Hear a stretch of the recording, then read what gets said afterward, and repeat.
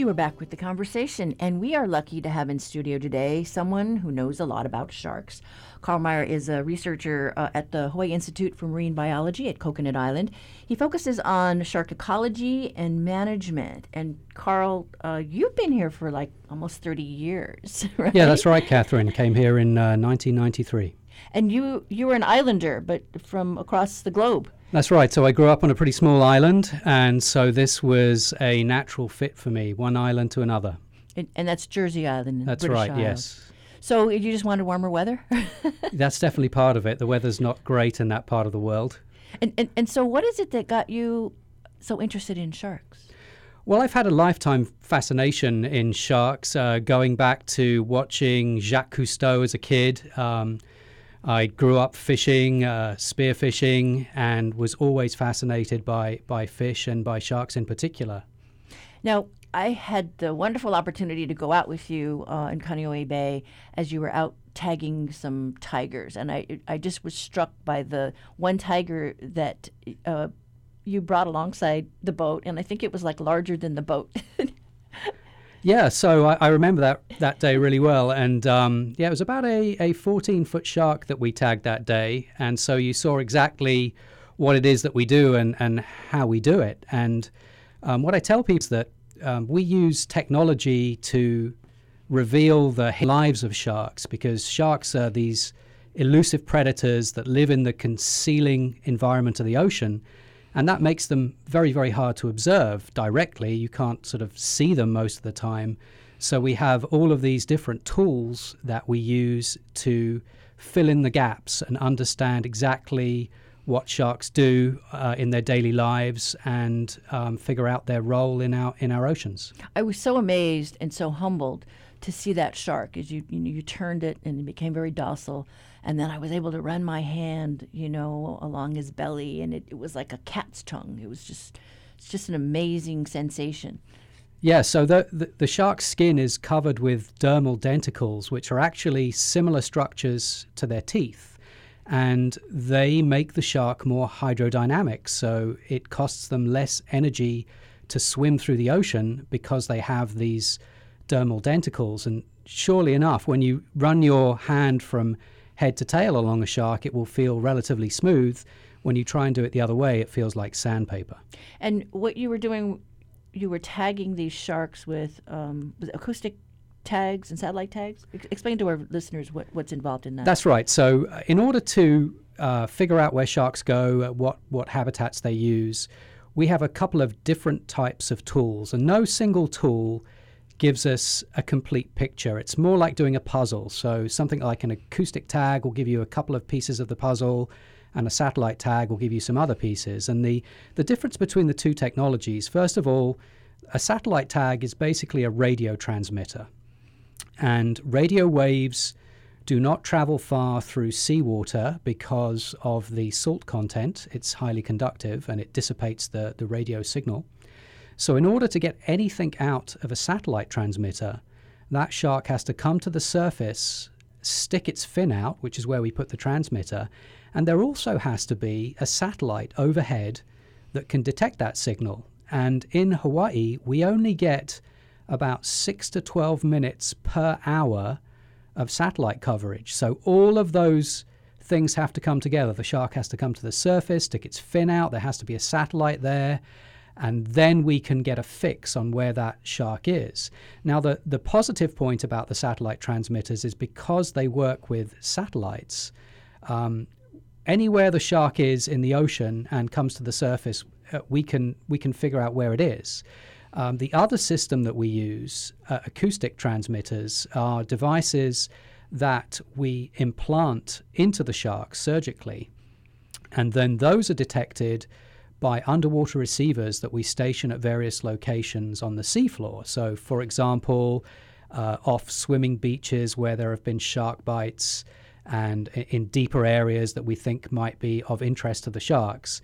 And in order to get the information back, we have to physically recover those receivers from the seabed and download them to see which sharks have been in the area. And each of the acoustic transmitters is a bit like an ultrasonic license plate. So every couple of minutes, it burps out a series of beeps that encode a unique numeric identification. And when we get the receivers back, we can see which unique codes have been detected, the date and the time that they were detected. And when we put those pieces of information together from receivers stationed in different locations, then we can start to figure out the big picture. And one of the advantages of using the acoustic transmitters is that they can last for a long time. So the satellite tags tend to get fouled up and fall off the sharks, so we don't expect them to last really for more than a year. Whereas we have individual sharks that we've been following with acoustic transmitters for over 10 years. Wow. And when you put those two technologies together, collectively they give you a much better overview of the broad extent of the shark's movements, but also the long-term patterns of visits to specific locations. And we should probably drive people to the PAC-IU's website, the Pacific Islands Ocean Observing System website, the Voyager website. Yes. Right, because they can actually see all these different sharks and where they travel to. That's right. So on the PAC-IOS webpage, you can go to the shark tracking site and see the satellite tracks from tiger sharks that we've tagged both off the island of Maui and the island of Oahu. And we're able to post those data in near real time onto that site. So when we have active tags, you'll know very soon after we got a fix where that shark was. And I know that you were doing the tiger sharks on the North Shore here on Oahu, and then we were having so many shark bite cases on Maui, and so that was really kind of very revealing to see where they were hanging out on Maui. I guess they just like the environment over there. Yeah, so what we found with that study is that the insular shelf around Maui Nui is very extensive. So that's the area between the shoreline and a depth of around about 600 feet, where the shelf starts to drop away more steeply.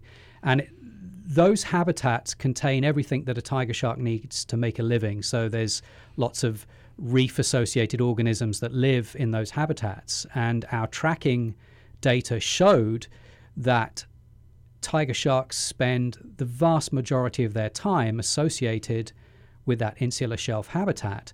And there's a lot more of it around Maui Nui than there is around the other main Hawaiian islands. In fact, I believe Maui Nui has more insular shelf habitat than all of the other main Hawaiian islands combined. So it's just a naturally good environment for tiger sharks. And we also saw that tiger sharks that we tagged around Oahu would routinely visit that insular shelf habitat around Maui, whereas we saw a higher degree of residency in sharks that we captured and tagged around Maui. They spend, if you're caught and tagged in Maui, chances are that's where we'll find you all of the time that we have tracking information for you. They just prefer to be there.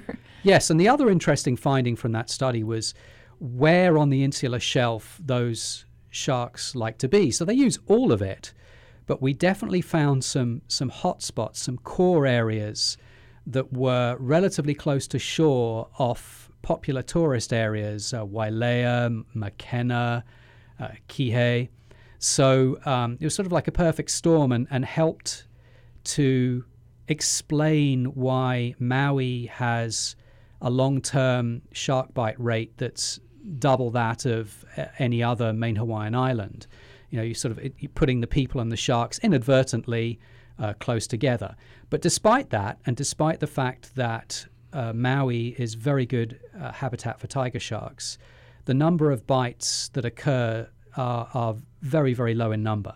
Right, and then we should probably point out that historically, I think October is kind of a month where we see the shark bite cases kind of pop, and it's a pupping season. I think that stretches out right until like February or so, February or April. Well, actually, tiger sharks pup primarily during September through November, with a peak in October, and then they mate during January and February in Hawaii. And what we see when we look on aggregate over 20 years or so at what times of year people are bitten by sharks, October is the only month that really sticks out, sort of double the rate of other months pretty much. It's the only statistically significant bump during the season. And we posit that it may have something to do with the female reproductive cycle, but we don't know that for sure. We haven't measured the key things that would allow us to confirm that. But basically, we know that it's a very energetically costly business to grow a litter of pups, which in the case of female tiger sharks may be as many as 80 pups in utero. And at the end of that process, after the mother gives birth, she's probably in an energetically depleted condition and may then forage very vigorously immediately after she's pupped. And that would reasonably explain why we see the bump in October, but we don't have critical pieces of information that would allow us to confirm that fact. Okay. And now I understand that there's also different kinds of technology out there that you're looking to try as you take your research into another level? Yeah, that's right. So the types of devices that we've been talking about, the satellite transmitters, the acoustic transmitters, they're really useful tools for telling you where sharks go. What they don't tell you is what they're doing in the habitats that they visit. So, which areas are they feeding in? Which areas are they perhaps pupping in or mating in? And which areas are they just sort of swimming through? We can't get that information from these tracking tags. So we are using a variety of other devices that help to fill in those gaps. And one of the things that I've been working with in recent years are shark-mounted accelerometer camera packages. Now, these are devices that, first of all, have a camera incorporated in them. So they are attached to the shark's fin, and as that shark swims through the ocean, the video camera is recording and capturing a shark's eye view of what the animal is doing. And so, for example, we have seen tiger sharks trying to mate. We have seen tiger sharks feeding on dead fish floating at the ocean surface. And we've seen a lot of them just swimming around generally through marine habitats. So that tells us something about what sharks are using the habitats that they visit for. And in addition to the camera, the device also has a variety of sensors that give us really important information. So, for example, there are triaxial accelerometers. And these are devices that tell us how the shark is moving through the ocean, how fast it's beating its tail, the orientation of its body in 3 dimensions. The devices also have a sophisticated compass, so we can understand the shark's heading. They have depth sensors and they have pressure sensors. And when we put all of that information together, we can, for example, do some 3-dimensional reconstructions of the shark's tracks through the ocean.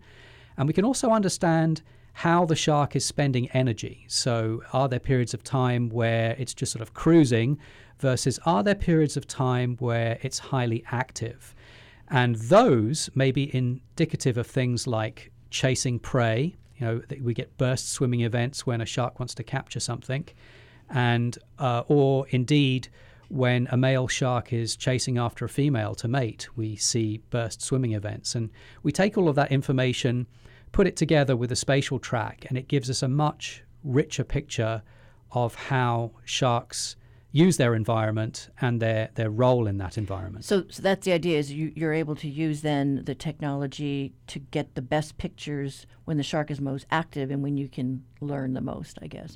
Well, it's placing it all in context. So the periods of relative inactivity when they're just cruising are as important as the periods of activity, because together those give us the big picture and tell us something about how often sharks are engaging in behaviors like feeding or like mating versus merely cruising around in the ocean. Okay. There's a lot we don't know, in fact, even about shark feeding. So we've known about shark diet for a long, long time, because you can get that information by cutting open a dead shark and looking inside its stomach to see what it's eaten. But it surprises people when I tell them that we don't actually know very much about feeding. And that includes things like where the sharks are feeding, and how much they eat for each meal. Those kinds of very basic and important information are very difficult to get. So there's a lot to learn. If you're just joining the conversation, we're talking about shark ecology studies with researcher Carl Meyer. Do you have a shark story from your island to share or a question to pose? Join the discussion by calling us at 941-3689 or 1-877-941-3689 from the neighbor islands. So you've got these critter cams then, and the new technology. How soon would you be able to fire off, these new devices? Well, we've been using these devices for a number of years, but they've become increasingly sophisticated. And I have one arriving hopefully next week that is the latest generation. The video is high definition. And more importantly, the sensors in the camera system are talking directly to the camera itself. And that's important because we try to keep these devices fairly small so they don't impede the shark in its natural behavior.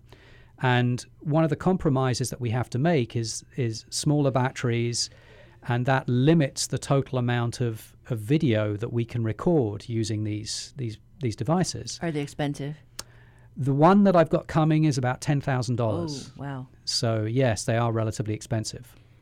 And we have to try and use that limited amount of video data as wisely as possible to get the most information out of each deployment.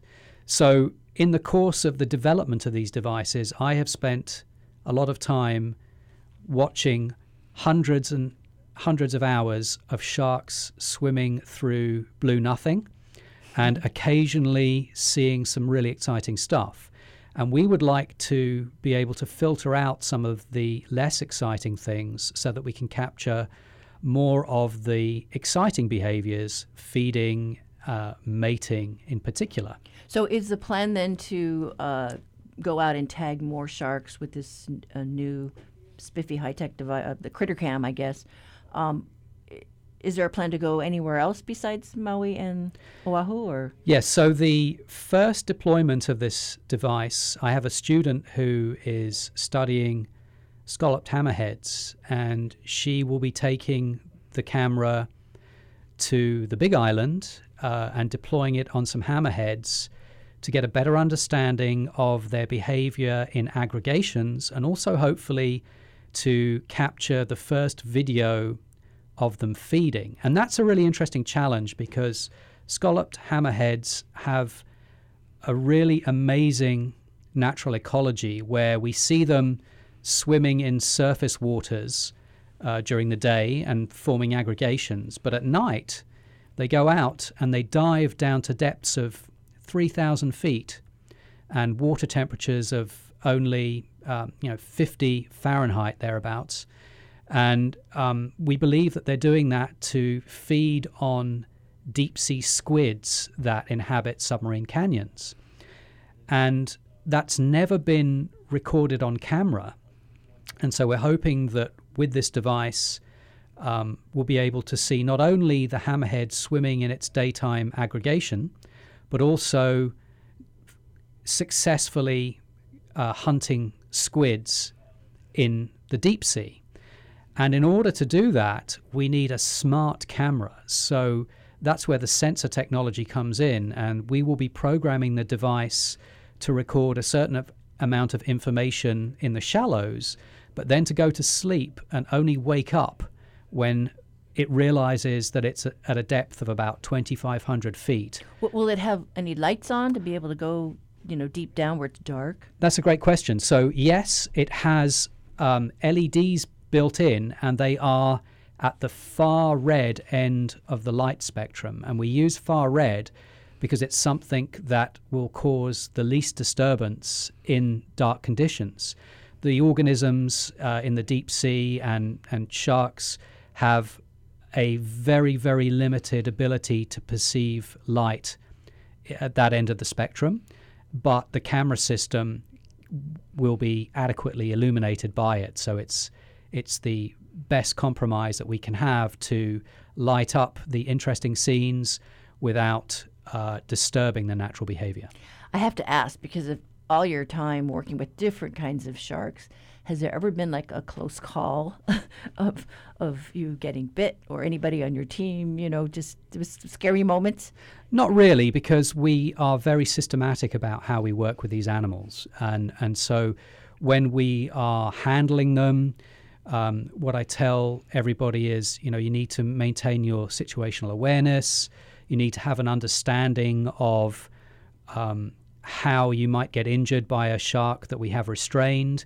And also when we go into the water with sharks, we are not, there's very little risk to start with, but we're not creating unnecessary risk by doing anything that might result in somebody getting bitten. Okay, we have a call coming in from Kaimuki. Mike, you're on the line. Oh, hi. Good morning. I was just interested if Carl has any comment or thoughts about when there are shark attacks in Maui, if they're do they happen to swimmers or people on stand-up paddleboards or whatever vehicles they're on? Are they any more likely to get hit or attacked if they're swimming parallel to the beach as opposed to straight out? Is there any data that indicates when they're attacked? The orientation of the person in the water is something that we're not exactly clear on. When we get information from these incidents, it's typically how far from the beach they were, the depth of water that they were in, that kind of thing. And some of these incidents are happening relatively close to the beach.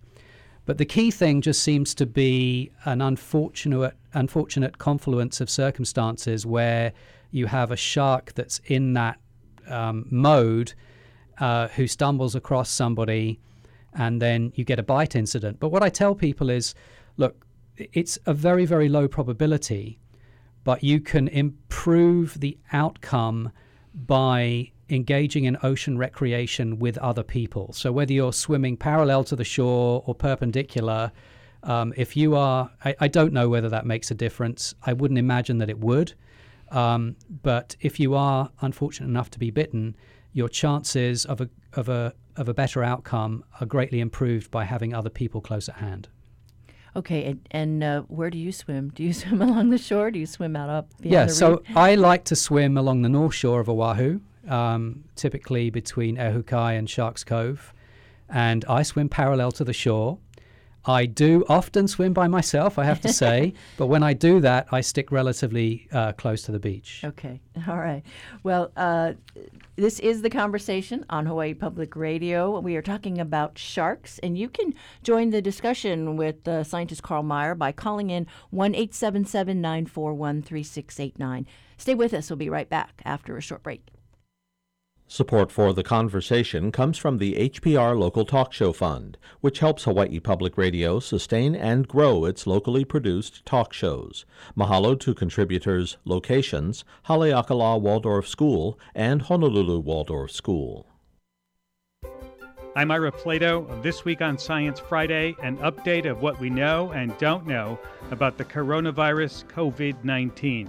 With the story constantly changing, like new evidence it may be spread by fecal material and progress toward a vaccine, how do you evaluate all this new information?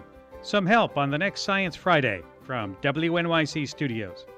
Starting this afternoon at 1. Support for Hawaii Public Radio comes from the Honolulu Museum of Art, presenting For You Fabulous Fashionable Women, woodblock prints featuring women from the Edo period in Japan through March 22nd. honolulumuseum.org.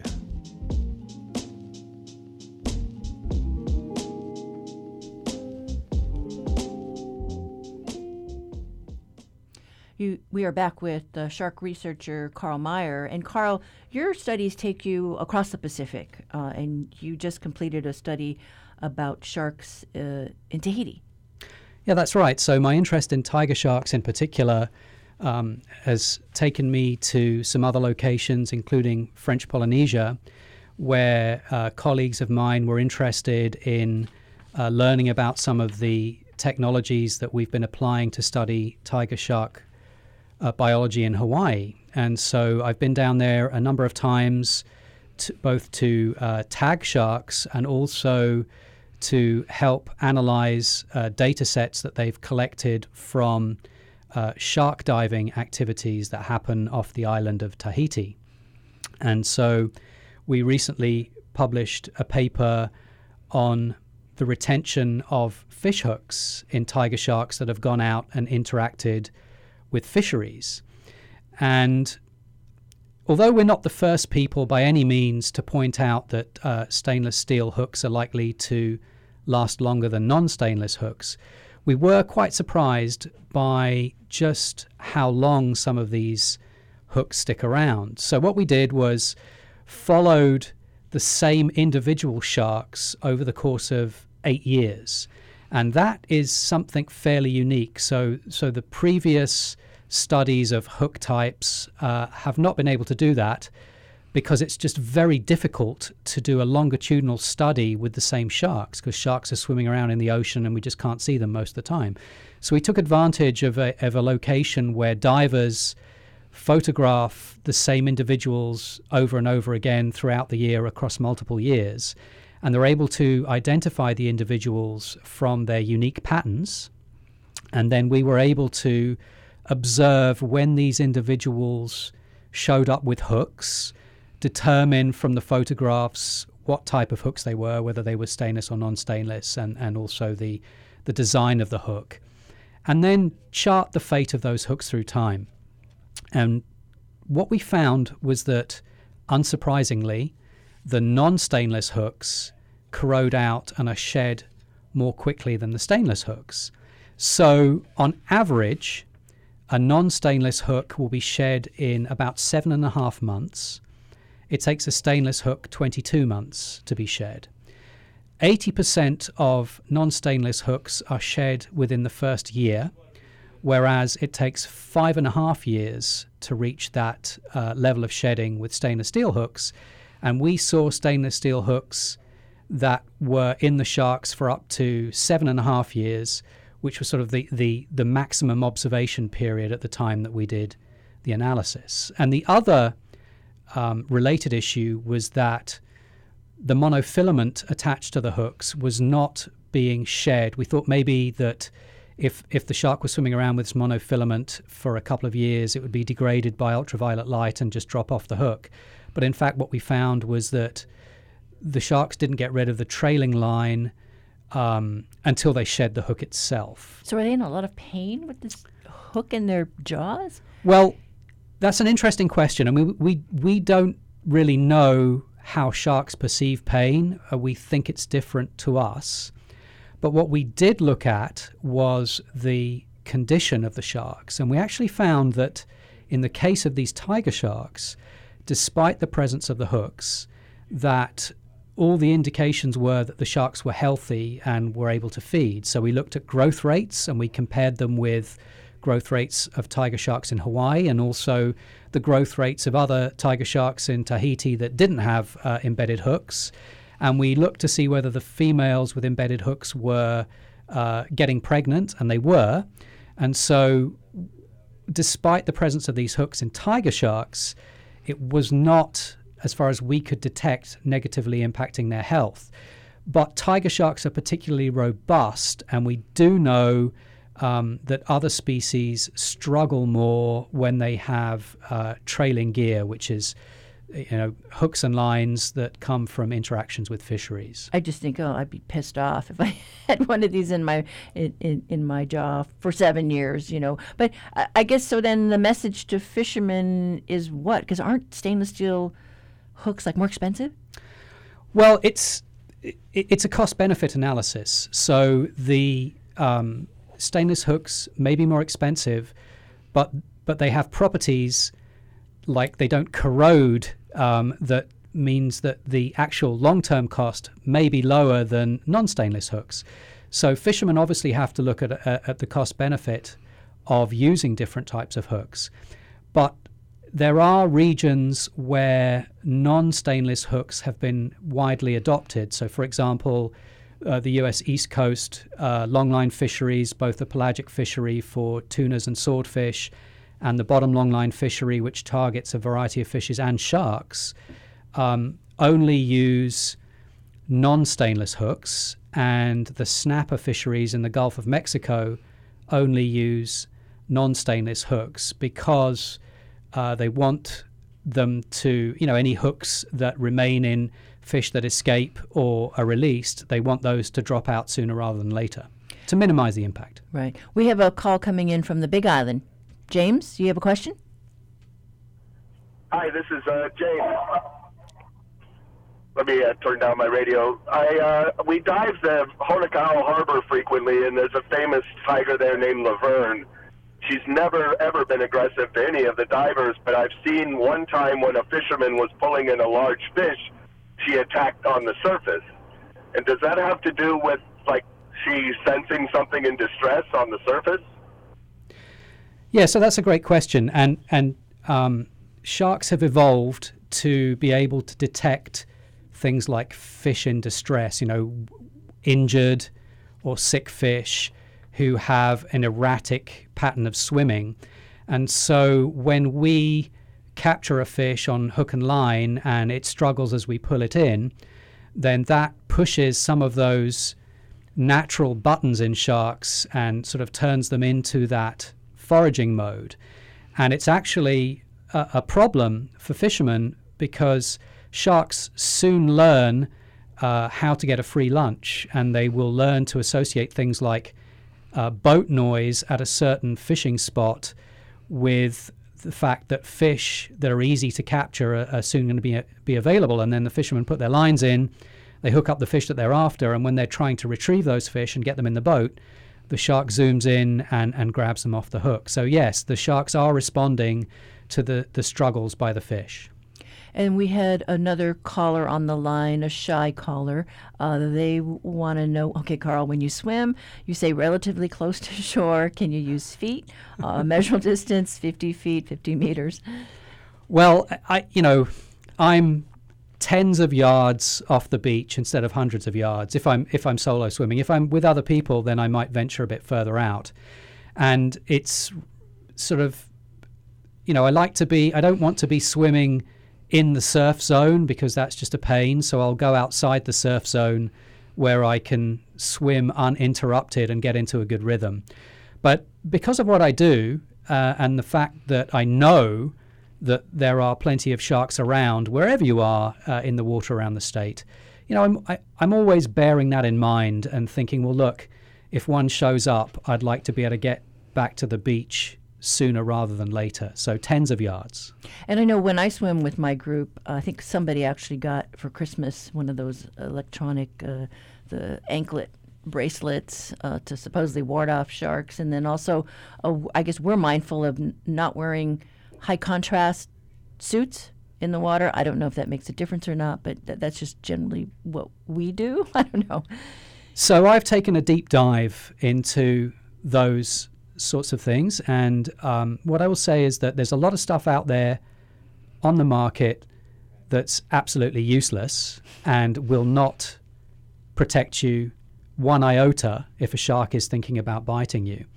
And one of those, the one that I always think of is the shark bands, which is a solid state magnet, sort of wristwatch size that you can put on your ankle or your wrist. And if you go on the manufacturer's website, they've got these videos of them stuffing a sock full of chunks of fish, putting it on a dummy, and then the dummy gets a shark bands around his ankle, and some bull sharks in the vicinity are apparently unable to get the sock full of bloody fish. And yet you can go on YouTube and see experiments that people have done where they bought a shark bands, attached it to a piece of rebar with a tuna head, dropped it down to the ocean floor. Along comes a shark, eats the tuna head right next to the shark bands, and then for good measure comes back and eats the shark bands. So, the bottom line there is they're so ineffective at repelling sharks that sharks will actually try and eat them. Now, the one technology that has been shown to deter sharks is devices that use electricity. And sharks are electrosensitive. They have an electroreceptive system, so they are able to detect very, very minute electric fields, and that sense can be used against them, much like we can hear sound, and if we get blasted with incredibly loud sound, it would actually be painful.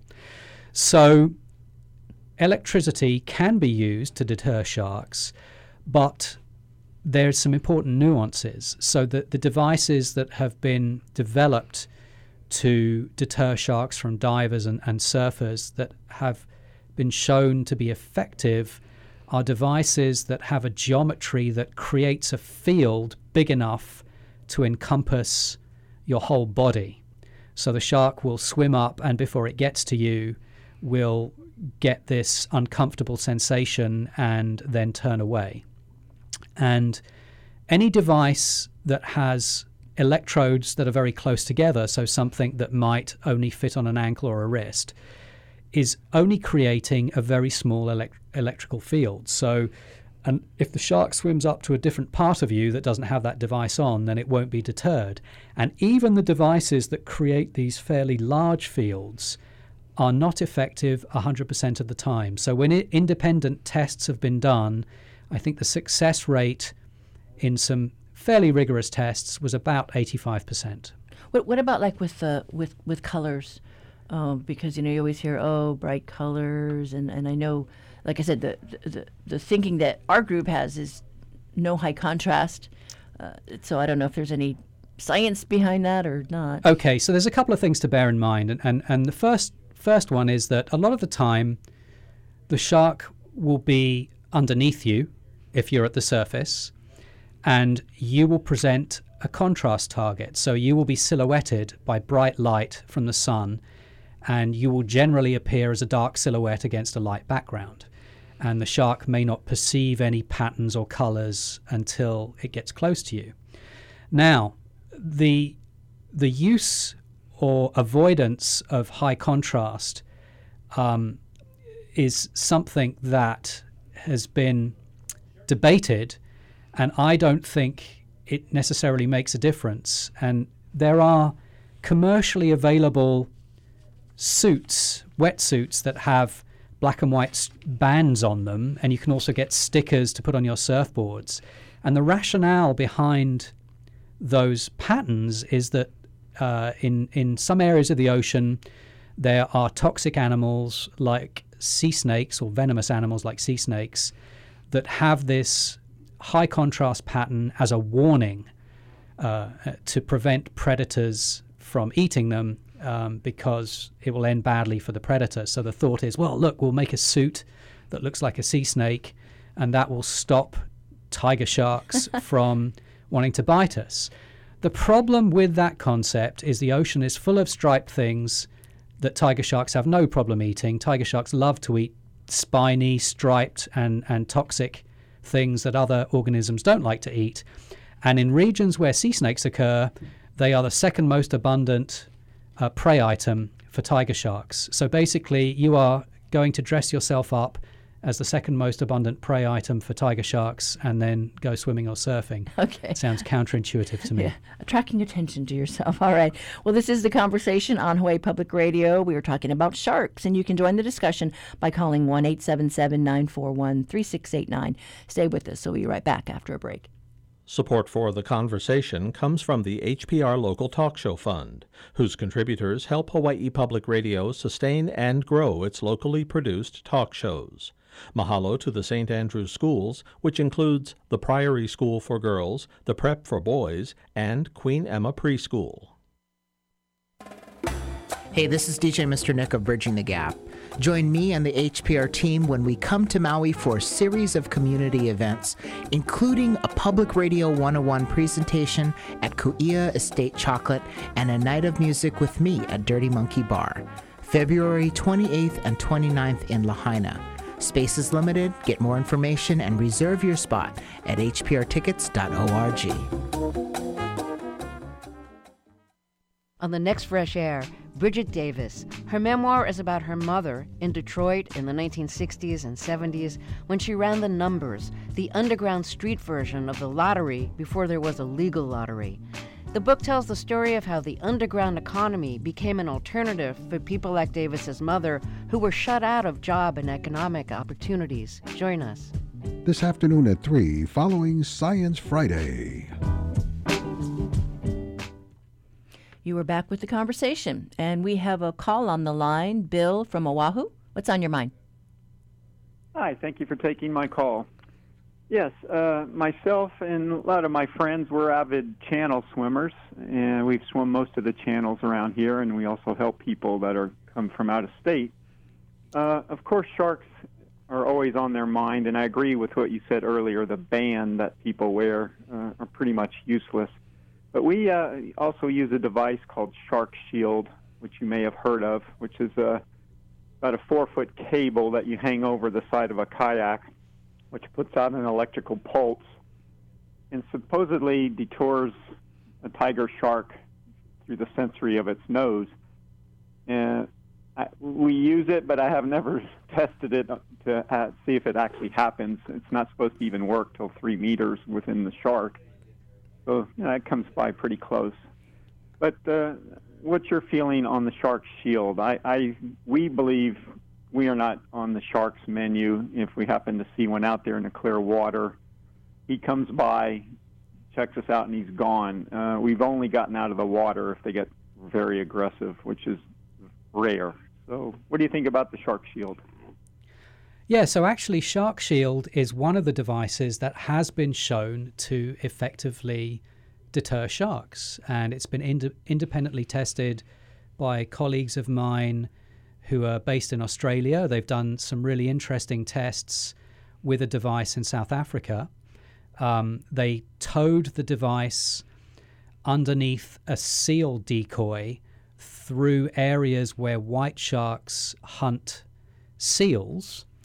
And they filmed all of the trials, and they showed that white sharks would come zooming in, with the Shark Shield switched off, they would come zooming in and bite the decoy.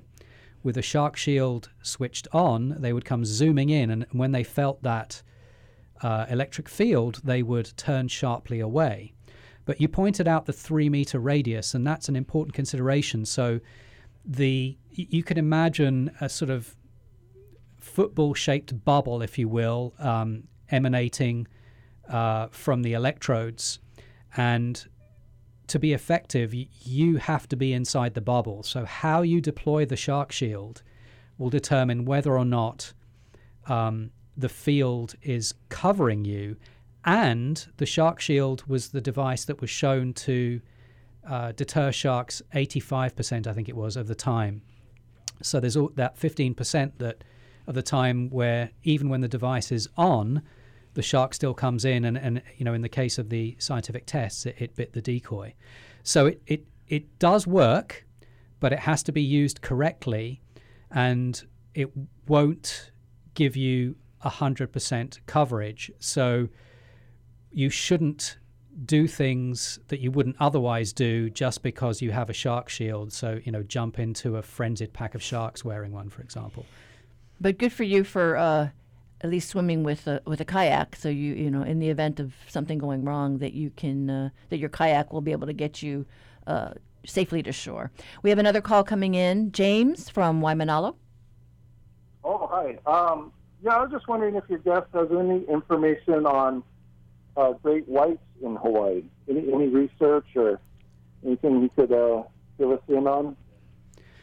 Yeah, so that's a great question, and we do have great whites in our waters. As far as we can tell, they are here at all times of the year. They may be a little bit more abundant during the winter months, but they're never very abundant. They're here in small numbers. And the tracking system that we use, the acoustic system, where we put the receivers on the seafloor, is compatible with tags that researchers are putting on white sharks in California and Mexico and places like that. So we have detected on our receivers in Hawaii white sharks that were tagged both in California and Mexico.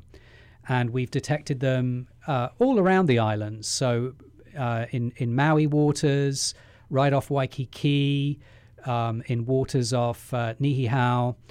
And satellite tracks also show white sharks coming here. People see white sharks here. I've actually seen one when we were out fishing for another type of shark. We had a white shark approach the boat off Kaneohe. And if you look at some of the artifacts in the Bishop Museum, Hawaiians were using white shark teeth to make weapons and tools, before European contact. And so there's clearly a long record of white sharks being in the waters of Hawaii.